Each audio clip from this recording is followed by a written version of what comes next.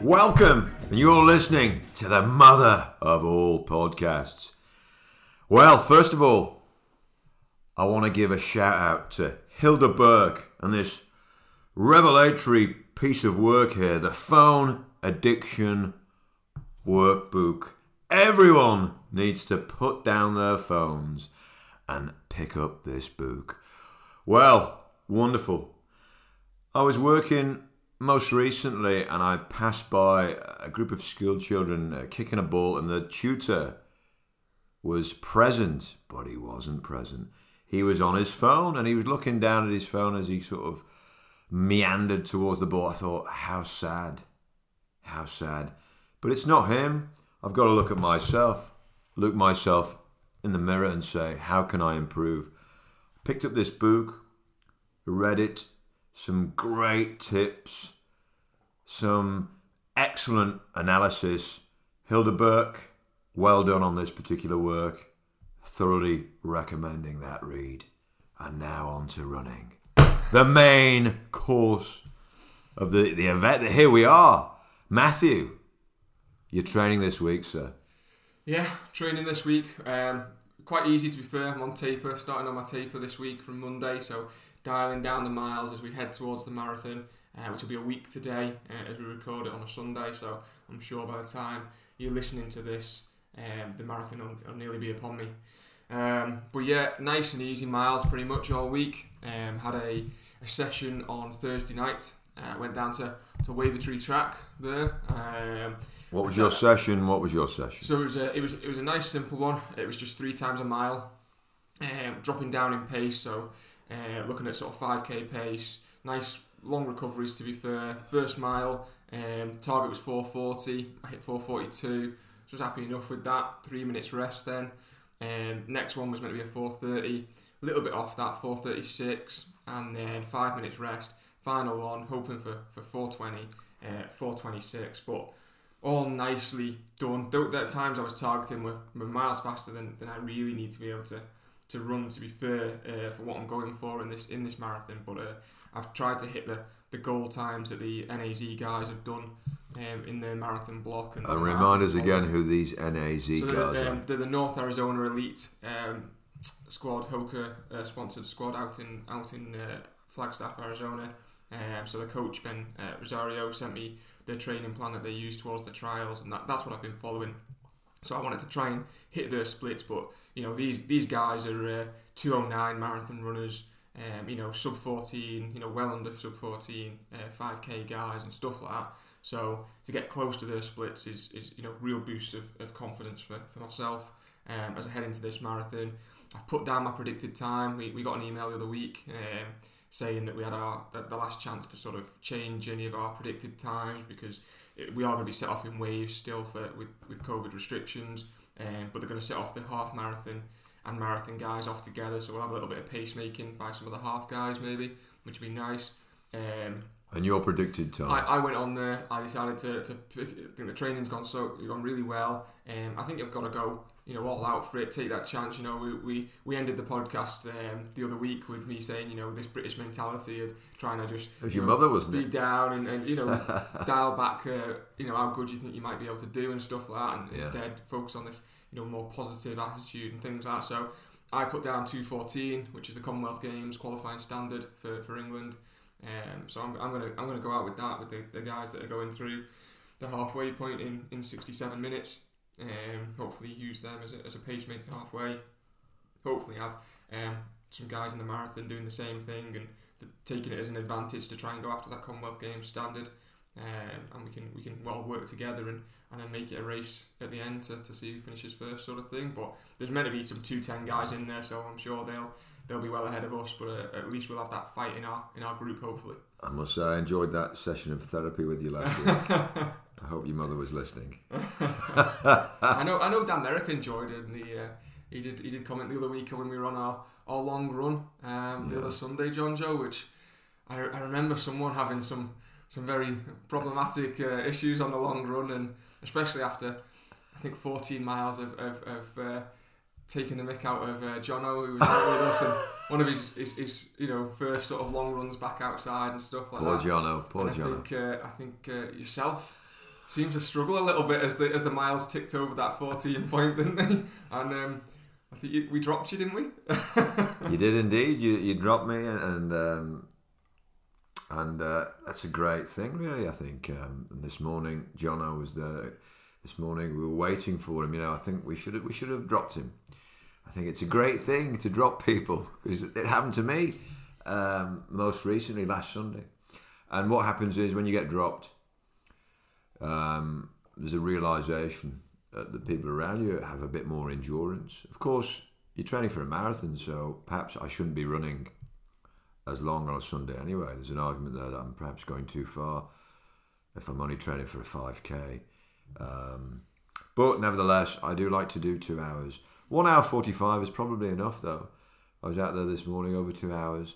But yes, a realisation of fitness levels around me, at least the endurance side of things, and the need to progress further by digging deep in midweek sessions, perhaps, which are going pretty well at the moment. We're back on schedule, at least I feel as though I am. Yes. You're back consistently training now, a couple of days, every other day or every day? Yesterday I did 16:29 for 5k, which at Croxteth Park is, for me, disappointing. The coach was happy though, because I can see where he's coming from. I've had the break. I've not really been.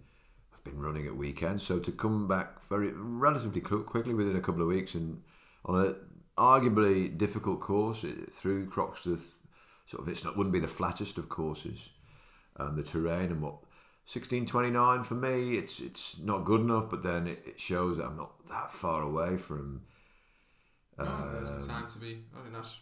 Getting back, happy with that, yeah. But then the guys around me who I look up to, David Devine, he ran 2 5Ks that day, right. And the rest, and then another one, Alistair as well, and John Fielding are looking really, really smart. And I recall David's second 5K being 15:05. Right. So his second 5Ks, he'd already done one with limited rest, really. And the coach suggested to me that 1 was enough. I thought to myself, well, I've got to go with the coach's opinion, and it makes sense, because why do 2 poor 5Ks rather than do 1, and at least we have an idea of where I am as well, I think, from that particular. Yeah, I think that sounds like a nice benchmark to put down to build on for you as you go in and as races start coming about. I know I was watching yesterday. One of your other training partners, Tom Rogerson. I'd seen him on Thursday. He looked good on the track. He was doing some track work just prior to I got on. Yeah. We raced in a road 3k yesterday against Charlie Roberts, at Sutton runner. Who Charlie won. I think it's three wins in a row now. He's out on the roads the last 3 weekends. Yeah, he's doing really well. Running very well. Doing really well, and he's got that sort of determination I've noticed at the very end, because I started listening to the race that you sent me, and the commentary was I think the only cure for that commentary is to dig up Murray Walker. I think if we can dig up Murray Walker, we've got a chance of making this sport more interesting. So I skipped to the end and I saw Charlie win the race. And I don't think Tom will be very happy.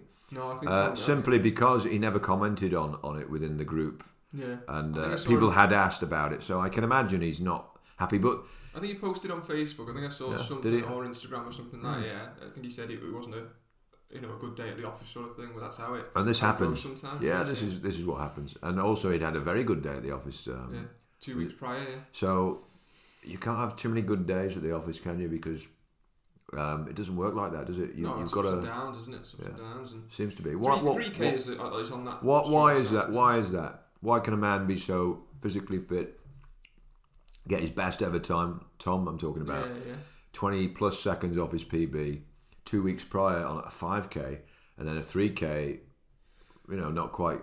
What's going on there? Well, it's still early season, isn't it, at the moment? And obviously, I know Tom's a very good 1500 metre runner and an 800 metre runner as well. And I don't know whether if that's what he's targeting for later in the season this year, or he's sticking with the 5k distance. But obviously, it is early doors currently. So, obviously he's in great shape from his 5k. We can see that, but maybe he's not got that sharp end that he needs for the short. When you talk about the season, what does that mean? Because it seems to go on all year. So there's different peaks in the season. There's the cross country season, which obviously we didn't have this year, but that's usually that sort of October through to March, the start of March, with the inter-counties is sort of the last race for the majority of people in the cross-country season.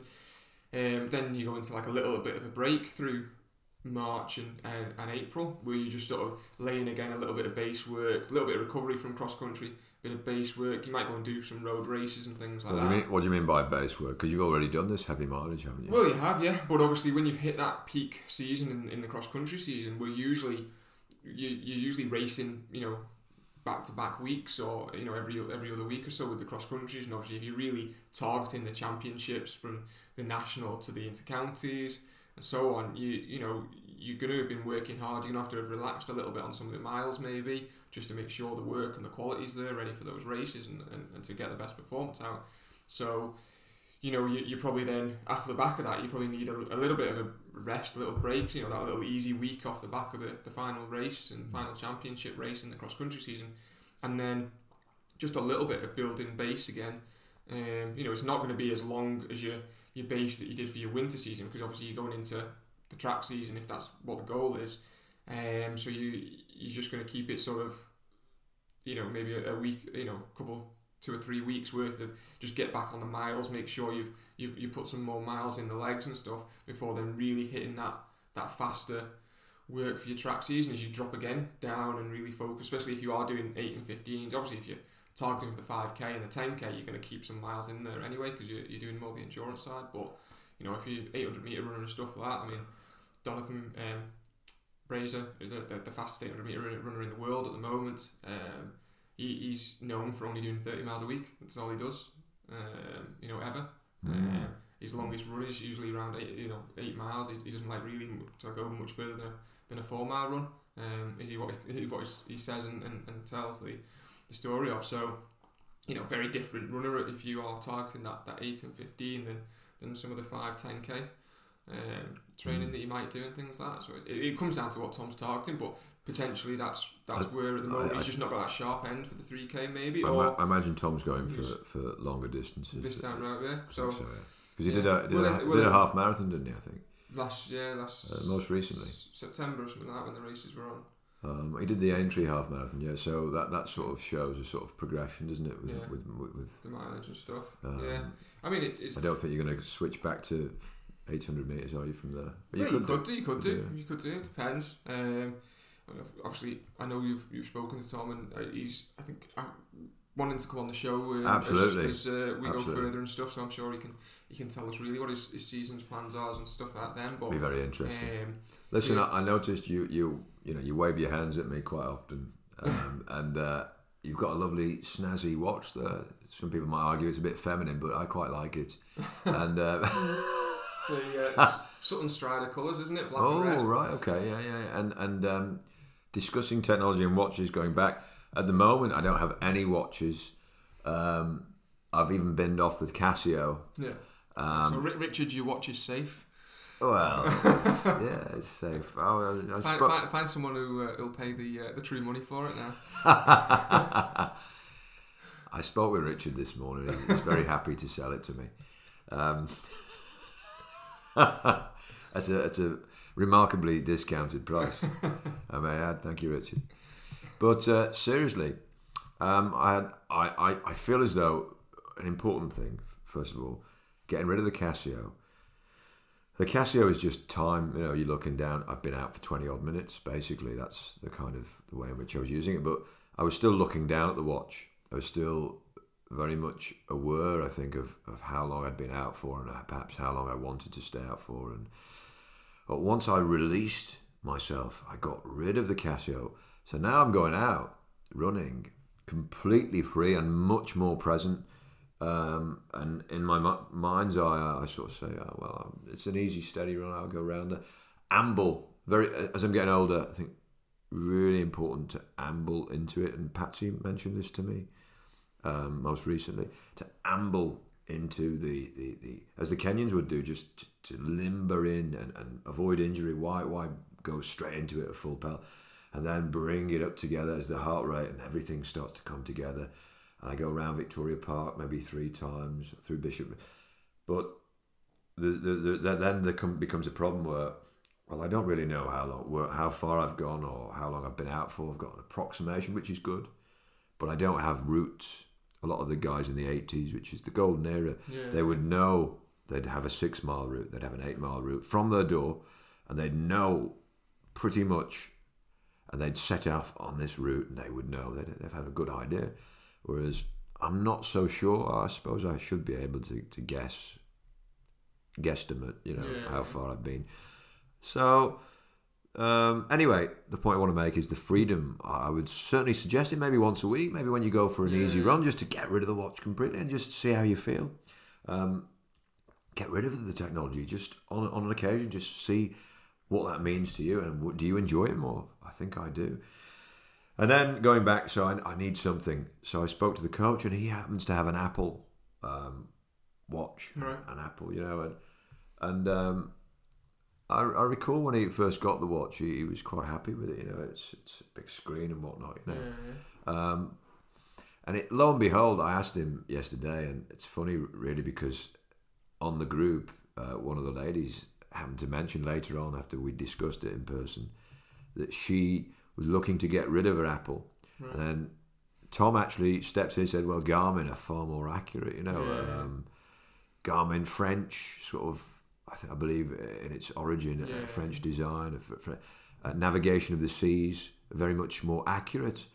And the question I want to ask you is why, if so, why are they so much accurate? Apple surely have the investments, the money to compete. They've got the satellite systems. What's the reason? If there's any truth? Yeah, because there is, to be fair. Okay. So I mean, Garmin started as a GPS company. That's what they were. They were doing sat navs for cars and things like that. They started off on the seas, didn't they? Originally, it's navigation of the sea. Yes. Well, I spoke to Matt this morning. He confirmed that you go on a ship and you'll see Garmin on the sort of. He's seen that before. Yeah. Well, I know that they started as GPS. That's what they underpinned his Garmin devices, the GPS. And obviously when GPS then became into wearables, so like running watches and things like that, obviously you then had to put in the various timings, heart rate monitors, sort of built connections to it and things like that, because that's what runners, because you go back, Polar was probably the biggest sort of watch company for runners. If you go back prior to the GPS age, so you're talking, we've come on from Casio. Do they still exist? Polar, we stopped Polar, to be fair. Yeah. But Polar are a sport. They're a sports science brand, very much data of heart rate data, everything like that. But obviously, GPS came around. People wanted a GPS on the wrist. They wanted to be able to, know exactly how far they'd gone, track the speed per mile or per kilometre and such. And Polar didn't have that background. They didn't have GPS, so Garmin became the big player. It into the marketplace of that wearable, watch technology for runners and other sports, triathlon, swimming and so on. And then you had other players come into it and get in there. There's guys of Suunto. Say again. I can never remember how to pronounce it. It's Suunto or whatever. Suunto. It's not a watch I've ever tried, to be fair, but I know they get plenty of good feedback and stuff. Really, yeah. And people wearing the Suunto. Yeah. My brother's tried them and stuff like that. A lot of hiking stuff. They've got a lot of sort of technology on that. TomTom for a while were quite a big player. They closed down they're obviously still in the GPS sort of car navigation, all the rest of it sort of stuff. Sat navs and things, but they closed down the sports watch bit. So a lot of people, I still see people posting saying, "Oh, me TomTom's stopped working. Is there anything they don't support the watches anymore?" Our Brooks rep, Brooks shoe rep, Ross Blackburn, he used to work for TomTom as the rep for them, going around to the running stores and taking the TomToms and stuff like that. Sorry, what's happened to this TomTom? They just closed down. They just decided to close the sports department, the wearable tech department. And do what? They just closed that. They just went back to what they were focused on before, which was the sat navs and stuff like cars and things. Yeah. Because they were one of the big players in that sort of realm. And so they stopped supporting the sports watches and so on. And obviously that's where Ross then left and became the Brooks rep. He's our tech rep for Brooks now. He's a great lad. So far you've got Garmin and Suunto. Yeah, are still the ones in the big play. Polar's there. They've started to build the GPS technology into their watches and such. But what I don't understand is, I mean, of course, these things are patented. Is that how you pronounce patented? Yeah. So Garmin, but Apple, it wouldn't be very difficult for them to just steal everything, really. I mean, why are they not? So yeah, jumping forward. Obviously, you had the likes of, I forget the name of it now. Fitbit came about as well. They were like a tracking thing, so people wanted to like see how long they slept and stuff, how many calories they burnt, how many steps they were taking. So Fitbit did all that, and then obviously they added a GPS angle to that. Again, their accuracy for the GPS wasn't up to the scratch of the likes of Garmin and such. So they. And by the way, this GPS, it's a global positioning, satellite, and there's 3 systems in this. You've got the American, the Russian, and you've got a European, I believe. Yeah. Now, Garmin don't own those. No. They have to pay, do they? I think so. Yeah, they have to pay a fee for each of the 3 stars in the sky, and they're able to connect with them better than anyone else. So, for what reason? I don't understand. The thing is, it's not that they're able to connect with them better than anyone else. It's that they have all 3 now. So when I first got a Garmin watch, so they're prepared to pay. Yeah, more. prepared to pay. Well, that's what I'm saying. Apple have a lot of money. Why are they not prepared? Because the watch isn't designed as just a sports watch. Right. It's designed as a phone on your wrist. Really? Yeah. So you get your text messages. I get alerts on mine, but I still have to pick my phone up. Sorry, is this an Apple Watch? This is a Garmin. No, this is a Garmin one. Oh, so I can get text on this because they've had to add that. Garmin have had to add that function to be competitive against Apple, because Apple have come on and they've gone, well, you can watch movies on your phone, you can do all this. You know what I mean? Obviously Garmin on your watch. You mean? On your watch, sorry, yeah. Obviously Garmin aren't interested in that because they're like, no, it's a sports watch, and if you put movies on your phone, on your watch, you're gonna kill the battery off real quick because it's just going to use up so much battery to watch a film on that. And why would you want to watch a film on something that's about 2.5 centimeters wide? I can foresee Apple changing the landscape in the future. Do you not see that? No, I don't think so, because I think you see Garmin as the main player and it's here to stay. Yeah, currently I think there's that many people bought into the Garmin infrastructure. They've got a really good working app function and things like that, and that syncs up to the likes of Strava and stuff that so many people are on, and just the accuracy of the GPS. So they have all 3 of the satellites working there. To be fair, Polar has caught up now. For me, I think Polar is now the better product now. You're only saying that because you stock it. Well, one bit, yeah. But the only reason I stock it is because I don't think Garmin's as good as Polar. And you were a Polar? I don't, and the reason I'm getting to now. So the reason I don't wear a Polar is because I'm stuck on the infrastructure of Garmin.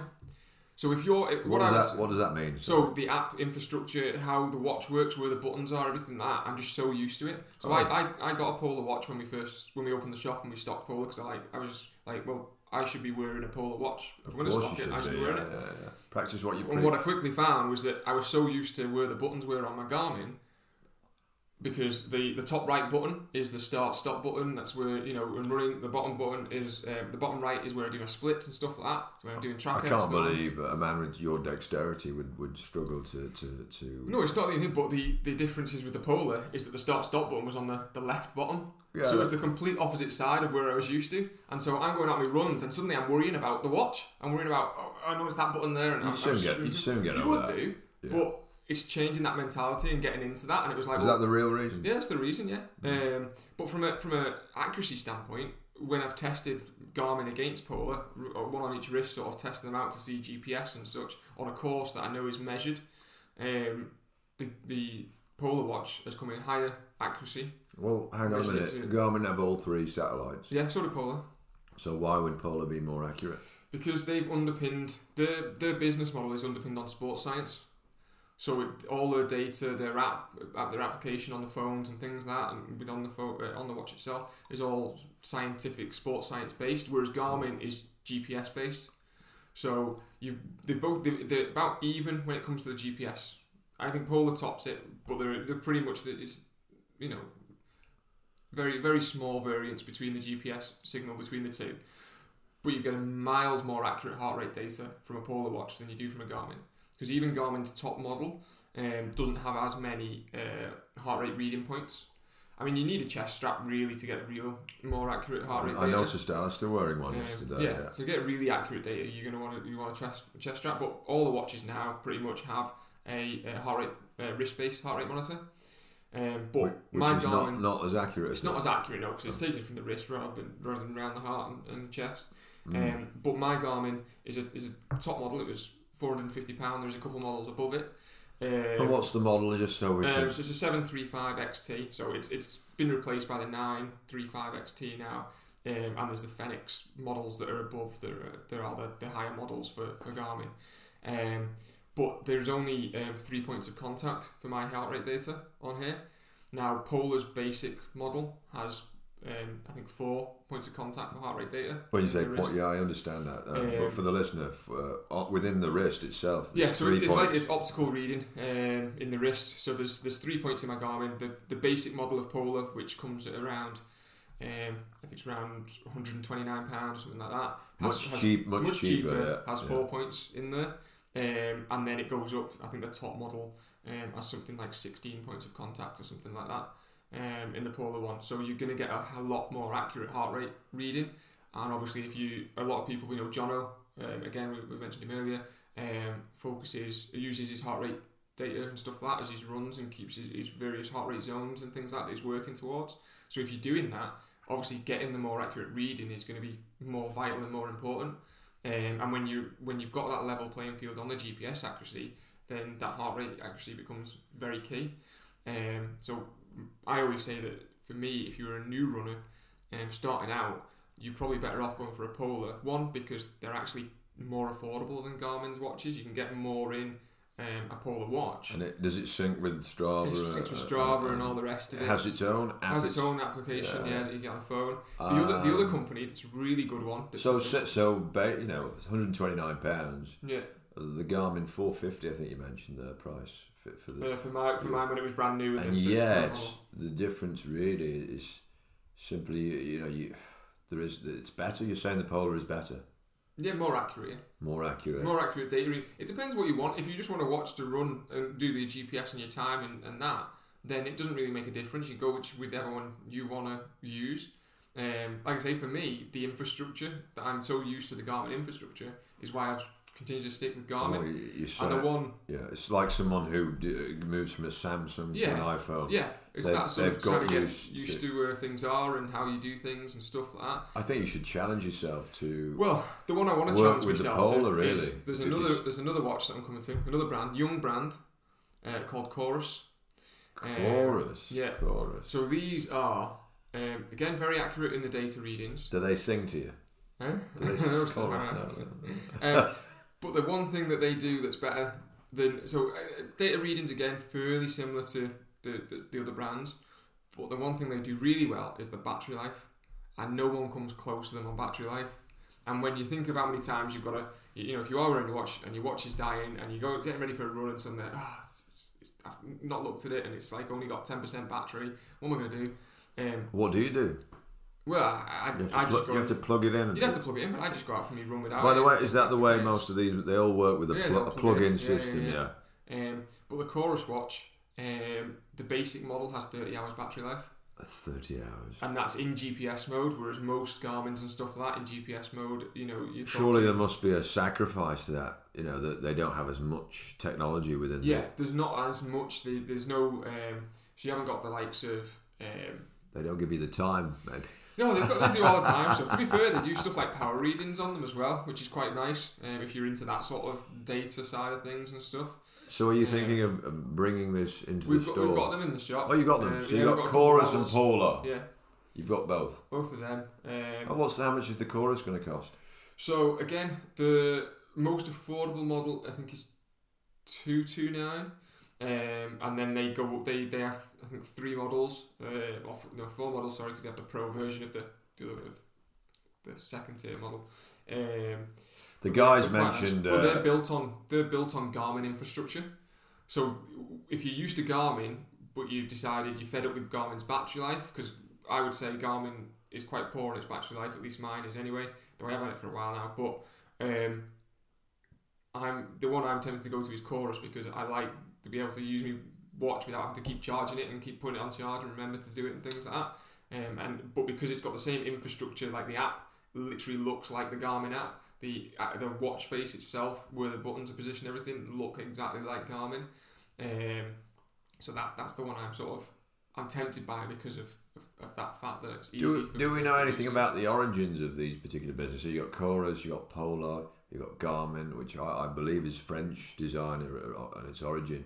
Apple seems to be American, although it's a lot of it's built elsewhere. Do you know anything about the businesses? Coros, are they connected even? It's American, I think. Coros is American. I can't remember Polar's. All I remember with Polar is that it's sports science based. So everything they put together, the way the application's made, everything is all from a sports science background. At least that's what they're telling us. I mean, no, that's where the business started. It was heart rate data. They used to just be heart rate straps and things. That was what the products were and stuff like that. It was then obviously built into the watches and so on. One of the guys was telling me this morning the reason he wouldn't go for an Apple is that you can't touch the screen when you're running. You can't. This I don't know. Didn't understand that really, but. So I've not looked into the Apple Watch as much. It's a touch screen, isn't it? It's touch screen. So you're not there's no buttons. It's a touch screen. So if you're running and you want to pause things, and you're dripping with wet or rain, I don't know. It maybe could be difficult. Could be. Yeah. And the other thing which was interesting, and Daniel Merrick told me about this. He can program the Garmin. So he mentioned a session. He had 6 kilometer efforts. 6 kilometres and then some kilometre efforts. Right. He programmed it all into before he set off. Yeah. And then obviously he warmed up and then I think he must have set the program in motion. Yeah. Whereas you can't do that with Apple technology. I don't know whether you can do it with Apple or not. But you can do it with the majority of the other the likes of Polar. You can do it with Coros. You can do it with things like that. I don't know. Apple, for me, Apple has always been it's like if you were only going to wear your running watch as a running watch, so literally, put it on to go for the run, take it off, and then you wanted a watch that worked as your phone and things like that. That's why you get an Apple Watch. It's got all the apps. It's got Facebook's on it, all that. So you'd love it. Oh, come on now, friend. That's a bit below the belt. Moving on from watches, very interesting. I'm not sure. I think I'm more confused now than I was. Your store opened on Monday. It did. How are you feeling, and where do you think things are going in terms of racing? Because on mass participation sort of level, I saw Nigel Herbert. I give him a shout out. Lovely Nigel Herbert, who's in charge, I believe, or one of the race directors. Is that what you call them at the park run? Oh yeah. And I asked him for his professional opinion. Yeah. And he was about to tell me that he didn't know, and then he said middle of June, parkrun would be back on, maybe. He hopes. Seems as though this country has done quite well, perhaps, after all, with all these vaccinations. Yeah. Things are seeming to get back, whereas other parts of Europe, less so. Where do you see things going? Another lockdown? Or business booming and no more interruptions? What's your forecast? I'm definitely hoping no more interruptions. It does seem like we've somehow, after what seemed like massive mess ups and things like that early on, with various lockdowns, with track and trace things and all the rest of it, we seem to have somehow be doing better than a lot of the other countries. I know. Do we praise your mate Boris for this? My mate Boris. I don't know. I don't think so. But someone somewhere's done something right along the way, haven't they, to sort of get us back? Or is it, as you say, has it all been made up along the way? Anyway? I didn't say anything like that. I'm sure we can put that together if we listen back to these shows. I mean, Jade's just been told that Paris. We were meant to go to Paris in May for her race. Yes. That's obviously France has been put on red as a brilliant, red country, brilliant. So we're not going to Paris. That's great news for me anyway, because we're going to Switzerland instead now. Oh no! Yeah, the week later. Yeah, we're going to Switzerland in May. May. You see, I'd love to have Jeff Smith on the show in May, and I just wonder when he arrives in May, if we could get him on the show. But if you're in Switzerland, that would be disappointing. Hope that flight gets cancelled. But I mean that. So what's your forecast then? I think we're back open now. I'm going to be positive, you know me. I think we're back open and races will come back. Yeah, park runs down for the 5th of June. Really? It's when it's meant to return. I didn't know there was official dates. Junior park run's already back. The kids are already out running on a Sunday morning. Really? When was this? They started last Sunday. Last Sunday, so this was the second week this week of Junior Park Run. It all comes down to the landowners though of whether they give permission. So St Helens hasn't given permission yet, so they're not Junior Park Run in St Helens isn't back. But Lee is, so I know a lot of people have been doing the Lee Park Run. St Helens Council.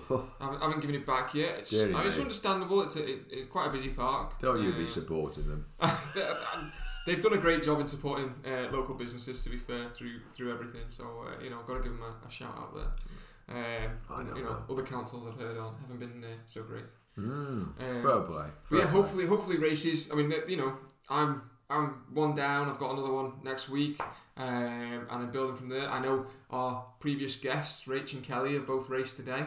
Duathlon. What's all that about? I'm not getting involved in this one. I've upset far too many people with my conversations on things. So, no, you've not upset. But I was talking to Richard about this morning. He reckons they're going to be very, they're within 50 inches of each other. Yeah. 50 yards. Well, they're doing it as a team. It's a team event. Yeah, that's a bit mad, isn't it? Yeah. But they're both doing the half marathon as well next week when I'm doing my full at the same. Maybe same you could race. carry me on your shoulders. I'm doing it as a team event. Yeah, I'd be up for that. And Kipchoge was racing this morning. He was. And you're going to break the news to me. What time did he get? He did 2:04:30. I told you he was finished. He won the race. It was a weird one to watch. Why did you say that? It was an airport. I know it was in an airport. I read an article from Athletics Weekly. Right, yeah. Very poor article actually, but I read it anyway. It was nothing in the article really. It was just it was running in an airport, and there was 50 athletes. Yeah, and Kipchoge, he last ran 2:06 something, and in London, his excuse was he had an ear infection. Never make excuses. So, we watched it. We watched that one. We did, yeah, and that was it. There wasn't really much in the article. I mean, that's a big thing, isn't it? To spice up athletics, you need. There's so much scope. Really, I think that they're missing out on really big time. Yeah. Even from the bloody sort of descriptions and the articles across the board, I don't really.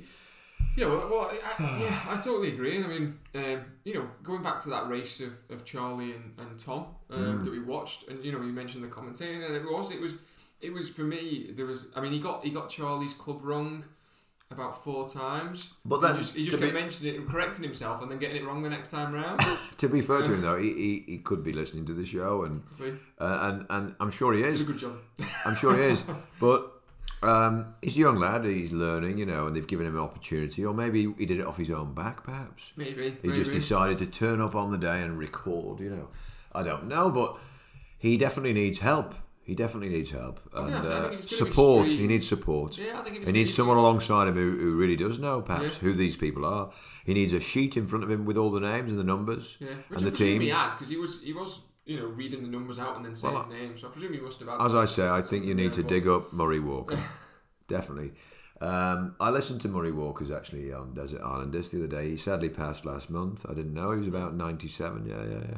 And his voice for Formula One, which I think I disagree with Murray when he talks about Formula One being this, these are the best doing what they do. Well, naturally, I suppose they would be. But when I listened to Murray, they say his voice sounded like a car engine, which is interesting because as he raises the tone and he gets all excited, he does sound a bit like a car engine revving up, And at the start of the Formula One, you remember Murray Walker, those who are listening, because he did it for a very long time. It was so exciting, that very start, and with his voice, and it made that moment, and then the rest of it was boring, really.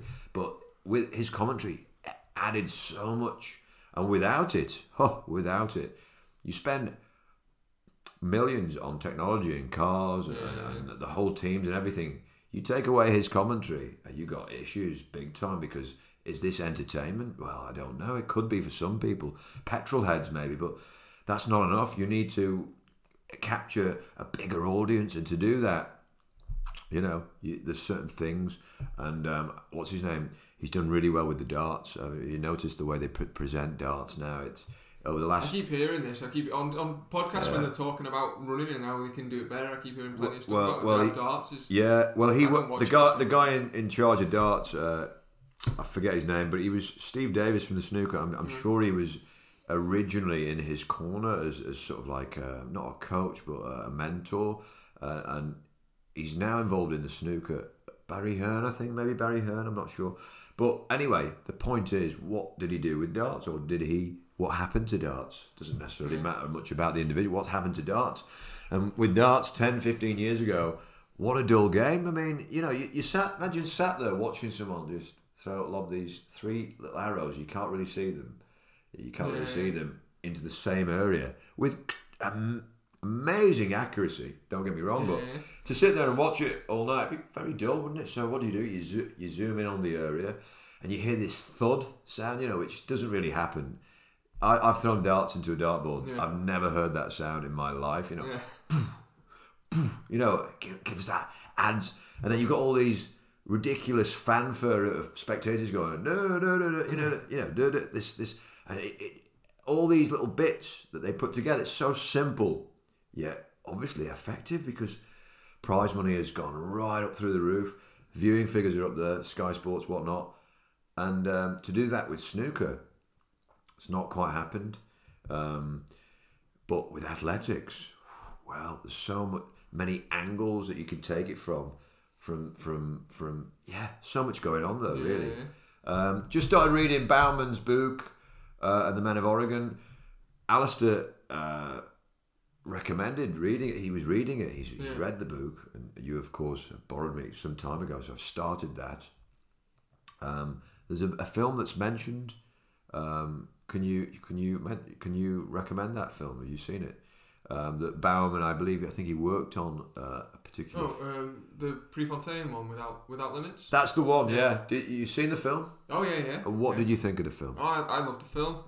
Tom Cruise was in it. No, Tom Cruise production company was behind it. Tom Cruise was meant to originally star in it, because Tom Cruise was a runner. He was a 400 meter runner at high school. Really? Quite a good runner, which always surprises me whenever I watch him in films now, because he clearly hasn't bothered to keep his running style correct, because he's got that god-awful running style in all his films now. That looks like some sort of, it worked for Paula Radcliffe, though. Yeah. Well, she had a much better running style than Tom Cruise. But he's that over-exaggerated actor sort of running, do you know what I mean? Yeah, but the film, you enjoyed the film. And I enjoyed the film. The point is, it was about running, was it not? Yeah, it's about Steve Prefontaine. It's his story. Not just him, though. Was he not part of the story within the film? Yeah, Bauman, of course, is part of the story. He was his coach, wasn't he? His coach, yeah. He's played by Donald Sutherland. So he got some big names. Yeah, and Billy... Is it Billy Crudup that's in... Yeah, Billy Crudup is in Without Limits. Yeah, and then there's Prefontaine, which Bill Dellinger worked on. So that was Prefontaine's other coach. I've heard of him. Bauman's assistant coach. Yeah. He worked on another film about Prefontaine, which came out the year before or the year after. Without Limits. They both came out within 12 months of each other. So 2 films? 2 films. One called Without Limits. That was Tom Cruise's production company. And then the other one is called Prefontaine. Oh, sorry. And that was, I think it's Disney that did that. They were the production company behind that. And Which that had one, Jared Leto in it. Which one would you say was the better film? I think to watch as a film, Without Limits is the better film, because it's a little bit more Hollywoodized. I think Prefontaine is maybe a little bit truer to the story. There's it's not going to spoil it. In Without Limits, Prefontaine gets his foot injured before the championships, the collegiate championships, and he does it in real life. He does it by jumping into a pool, and he hits the side of a pool and cuts his foot, and splits between 2 toes, and he ends up with I think it's 8 stitches, and he's basically not going to be able to run, and he runs the race and wins it. but in the Without Limits, the way they told that story was he was having sex with the for Power Rangers fans that are now adults, the Pink Power Ranger, so worth watching for just that purpose. Right. But he's having sex upside down, because she's a gymnast, and he falls over and hits his foot on a radiator. And is that what really happened? No, so that's not what happened. But that's in Without Limits. And it is a little bit more Hollywoodized, because that's a little bit more exciting than him jumping into a pool and cutting his foot, which is what gets shown in Prefontaine, and what's in if you read the Prefontaine autobiography and stuff like that. Right. It's written in there. There was no Power Rangers. There's no Power Rangers. Well, maybe he didn't want to talk about it. Maybe, but from a it makes it a little bit more Hollywoodized and exciting and things like that, and obviously. So if you can do that in a film, why can't you do that in your commentary? Why can't you do that on the television? Well, yeah. Why can't you bring that drama from a film? If you can do it in a film, you can do it on the. Most of the time, I think you don't need to sensationalize it from a standpoint of making things up, because you just need to know the characters, which is the athletes, and if you know their stories, if someone had researched and knew their stories, that's you a could very tell good point. A great story. But that's a very good point, because to be a great sort of interviewer or commentator, I think Murray Walker would say this actually, that you really need to understand your subject, whereas you understand your subject really well because you know about the characters, the people. But guys like yourself who fully understand going into commentary, going into perhaps television and analysing what you've got in front of you is so important. Yeah. And yet we do quite often, we see television commentary and they really don't know what they're talking about. Yeah. That is hugely problematic. It comes across as well, and I'm surprised that it's allowed to even happen. Yeah, well that's it, and they did it really simply at the UK marathon trials back in March. They sent out a questionnaire to all the runners, because there wasn't many runners in it, and they sent a questionnaire out. Obviously, some of them didn't bother responding and things like that, but they had just random questions that was then given, typed up and all the rest of it, and given to the commentators. And I remember them reading Steph Davis, who won the women's race, hers, and it was like, what do you want to be able to accomplish? What's one thing you want to be able to accomplish? And she said to be able to do a pull-up. Jokingly, because obviously most distance runners, we lack that arm strength, and doing a pull-up is a challenge. And there was just little funny. They gave a little bit of character to Steph Davis, because all we saw was this woman running, winning this race, and that gave it's a little cheeky. She's been given this questionnaire to fill in, and that was her response. It wasn't anything. I want to go to, because most would expect what do you want to accomplish? Go to the Olympic Games is what a runner's going to put down on it, aren't they? Do you know what I mean? Yeah. I want to go to the Olympic Games. I want to win a gold medal. Whatever. She put a little joking sort of thing on there, and it gives that bit of character to someone that you wouldn't otherwise think. And again, absolutely. And as well, Chris Thompson. The reason the photo of him winning the trials race got publicised in all the mainstream press and stuff like that. It was only on BBC Red Button and online, the trials to watch. But his finish got publicised in all the major press outlets and things, because you could see the pure emotion. You could hear the story as he in the interview, as he had his first child on the Tuesday before, so he barely slept coming into the race.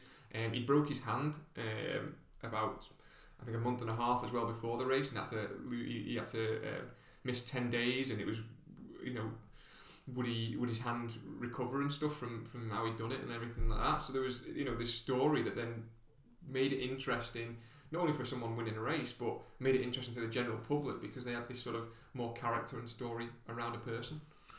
Yeah, interesting. And when you put athletics onto the television, of course, there are sponsors and whatnot. There's advertisers. They want their pound of flesh. Yep. And the longer you have an event on the television, they're going to be asking questions as to, well, hang on a minute, what are we getting from this?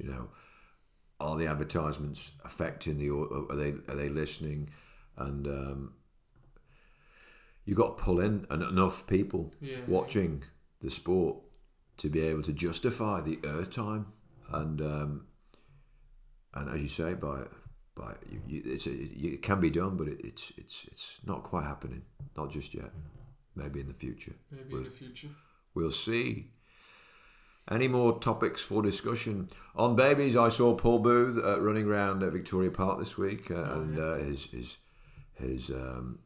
due to have a child. They've had the child. They've had the child. You know about this. Today, congratulations. Congratulations, Paul. Yeah. To Mr. Booth. Well, yeah, quite. And he was coming back from an injury, and he was going around Victoria Park. Yeah.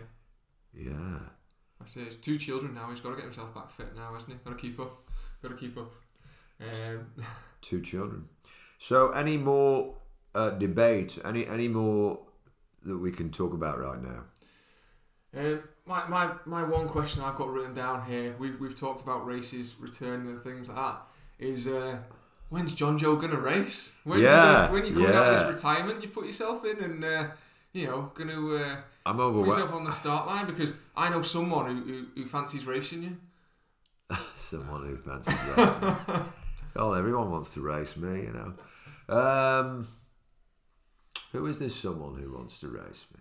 Well, I went to the marathon course today to have a run around the route and check it, and I went with Tom Chadwick, who's, you know, we've all been winding you're both up as rivals in the St Helens scene. No, I think the rival Strider's sort of records have been broken by him as your records have gone. So we're Tom said, you know, he never really. He wouldn't go into a race to race other than race himself and try and break his own things, but he'd love to now in the shape he's in and stuff like that to race you and see who would come out on top, especially because he does listen to the podcast and he hears all the nonsense you give up about him and stuff like that. They'd like to see how you could go, and he thinks you'd proper go for it and try and race him as well, like in it. So he thinks it'd be good fun to do. Yeah. I'm looking forward to the race. Step up, John Joe. Step up. I'm looking forward to next Sunday when you guys are racing each other in a marathon. Wow. And that's not something I'm engaged with right now. I think that's something I should be looking at. As I get older, I think I should be going longer. I nearly grabbed onto a point you said earlier on where you said as you train for a 5K, and I'm sure I recall many a time on this podcast now where you said 5Ks they're just the young man's game. Now you wanted to focus on some of the longer stuff. So I was thrown when you said that earlier on today's show. Well, I've got to listen to the coach. This is where you're lacking a mentor who tells you, you know, and you listen, but you got a lot more experience in the sport than me, so perhaps you don't need that. But for me, I've got to listen to the coach, and his platform has always been, and we've suffered COVID, so we haven't been able to push this through as of yet, but is to build from the base, from the lower sort of distances, and get PB. So PB at 5K, and then move on, you know, and really sort of get the best out of those distances before building up to longer distances. I don't know, does that make sense to you? It does, yeah. That's exactly what what I've done myself in the past. I moved through from being an 800 metre runner when I first started out to now being hopefully a marathon runner come next Sunday. So I'm going to ring a Feckin. There's a fella called Feckin. Oh yeah. I know Feckin well. You couldn't make that up, could you? And he has the Sizzler 5Ks. I must give him a call after this actually, and see if I can book on those 4 5K races for about £25. That's good value. Yeah. It starts and finishes on a track, quite a fast course, I imagine. Yeah, it is. Yeah. And it'll give me that space and time, energy to prepare. I think that maybe not enough, but at least I can progress perhaps within the series, and there'll be some serious competition there. And yes, I won't be expecting to win, because there'll be, as I say, I believe it is a younger man's game. I believe it is. And for me, you've got to go with your strengths, and my strengths, I imagine, at my best would be going up and down hills, so cross country, trail racing, fell racing as well, but sadly I think that's something that needs a particular sort of, I don't know, you need time on the fells, you really do. And so the trail races coupled with cross country, I think that's where I see myself doing my best, you know, and being very competitive. but those 5Ks will build me up for all of that to come. I imagine. So I'm going to have a word with Feckin, and also potentially run a 3K on the track, and yeah, get used to getting beat, I suppose. I found Trafford quite daunting. It was a different scene. I'd never seen it before, you see, when I first arrived in Trafford a couple of years ago with Sutton. And the whole thing was, I don't know, just getting down. That was just a league match, wasn't it? No, it wasn't a league match. It was Was it a Tuesday night? Oh, it was a Tuesday night. You went with Ray, didn't you? And things. Yeah. And when we got down there, it's late in the evening. You got to travel, and it's all a bit of an effort. You get down there, and it's quite. I don't know, the atmosphere. Perhaps it's because I wasn't used to it. Really, I'm not used to. It seemed quite daunting, and yet when I run sort of trails, sort of races, Harrick-Hill, Parbold, people seem a bit more relaxed. Perhaps the competition isn't as serious, although there's been some great winners of the Ron Hill, I believe, won Parbold Hill years ago. So I don't know. It just seems more. I think that's what I'm used to.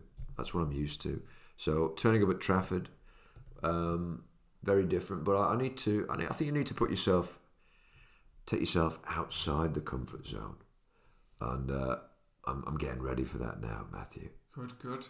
Need to get you in a race. Yeah, see how you're going. Yeah. Well, I hope you've all enjoyed listening to the show. If you have, please subscribe on whatever podcast platform you have been listening to us on. Very true. And then you can join us on the next show.